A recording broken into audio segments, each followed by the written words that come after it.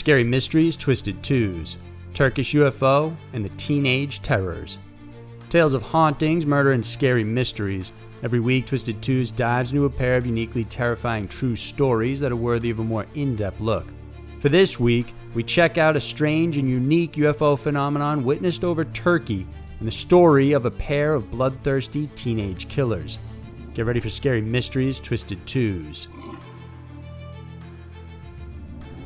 Number 1. Turkish UFO. Between 2007 and 2008, Northwest Turkey experienced something very unusual over its skies. Multiple unidentified flying objects were witnessed, particularly over the sea, baffling many of the local residents. Luckily for us, some of it was actually captured on video. Night security guard Yeltsin Yelman first saw unidentified lights appearing and then disappearing over the same location in 2008. He worked the night shift at a facility close to the shores of Kumburgaz, and this gave him a good vantage point of the sky above the ocean. When he noticed an object hovering above the water on several mornings, he took notice and soon brought a camera to record it. In a June 8th video, he captured what looks to be some sort of metallic-looking object. The background in this video is all dark since it was taken around 3 a.m., but the object kept coming back day after day. As word spread, more people began to keep an eye out for them, and soon, media interest over the footage and the phenomenon became widespread. The local Turkish scientific and astronomy community was alerted and tried their hand at capturing footage as well. On June 9th, a strange orange and red colored ball of plasma was seen over the same area, hovering for several minutes. This was so bright it actually cast a reflection on the water's surface, and then 4 days later, on June 12th, the same orange ball was seen again. This time, strangely, the same metallic craft appeared very shortly after. It would take several weeks until the craft was witnessed again, this time on July 2nd of 2008. The video on that day captured the same mysterious metallic ship. It sat motionless over the ocean, and then, after an hour and 15 minutes, several clusters of lights appeared in its place. The 2008 footage was given to experts to be analyzed, and they concluded it was genuine, or at the very least wasn't a hoax of trick photography. However, they still aren't sure exactly what was seen in the night sky during these sightings. To make things more interesting, it seems the unidentified object wasn't done yet. The following year, witnesses again saw a rash of sightings over Turkey. This time on March 4th of 2009, a crowd of onlookers saw a glowing ball of light close to cloud level. The following day, more mysterious lights were seen overhead in Marmara. Just like the UFO seen in July of 2008, footage of the sightings in May of 2009 also showed a disc-shaped object early in the morning. Inexplicably, as daylight came, the same object shifted into what looked to be just random lights in the sky. This baffled so many people, but many speculate it's possible the craft changed configuration or reacted differently once the sun actually came out. To this day, these Turkish sightings continue to be touted as some of the best examples of UFOs ever captured in the world. No one knows for sure what these mysterious crafts were or where they came from. Some have said it's possible these were military aircrafts kept under wraps, but so far, no one has validated that. Number 2. The Teenage Terrors. Young killers are always shocking to hear about, especially when they're so relentless and brutal. But that's exactly what we get in the case of 19-year-old Charles Starkweather and his girlfriend, 14-year-old Carol Ann Fugit from Lincoln, Nebraska. Born in 1938 as the third of 7 children, Charles was known to be a kind and well-behaved young boy. However, he was born with a genetic defect that caused a speech impediment, leading him to be bullied at a young age.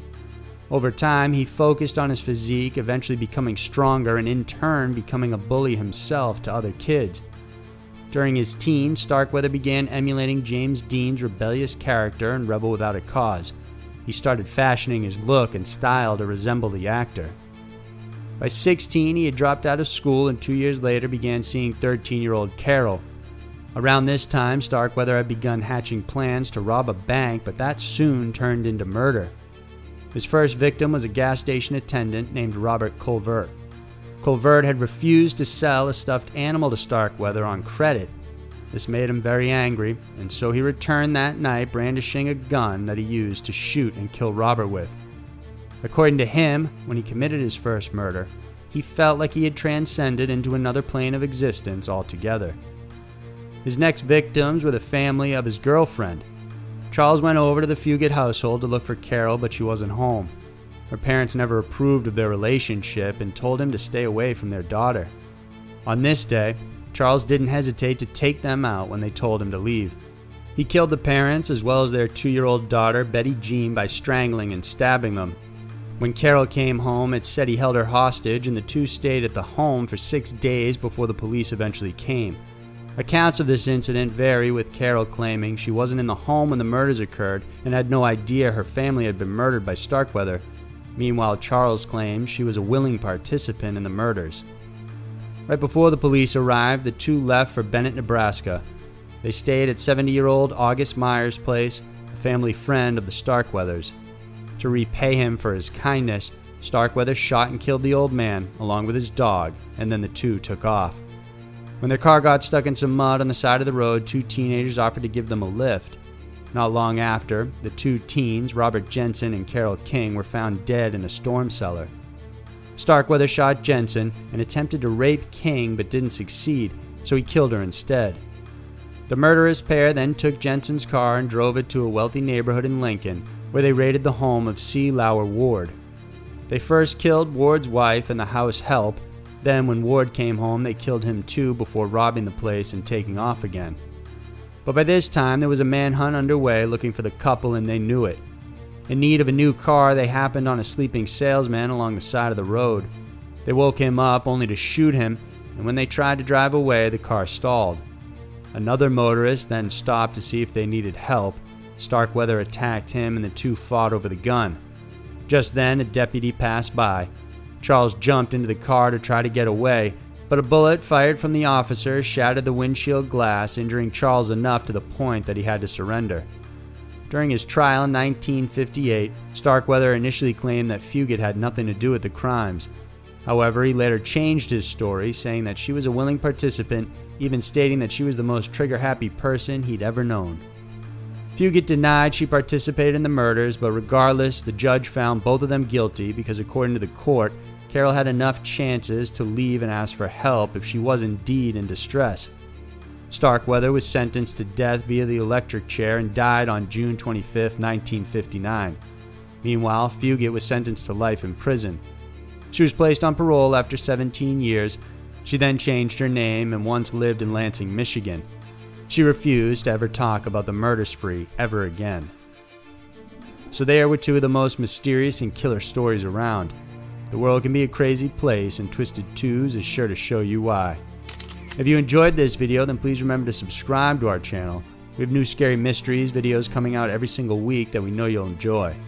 Thanks again for watching, and I'll see you next week.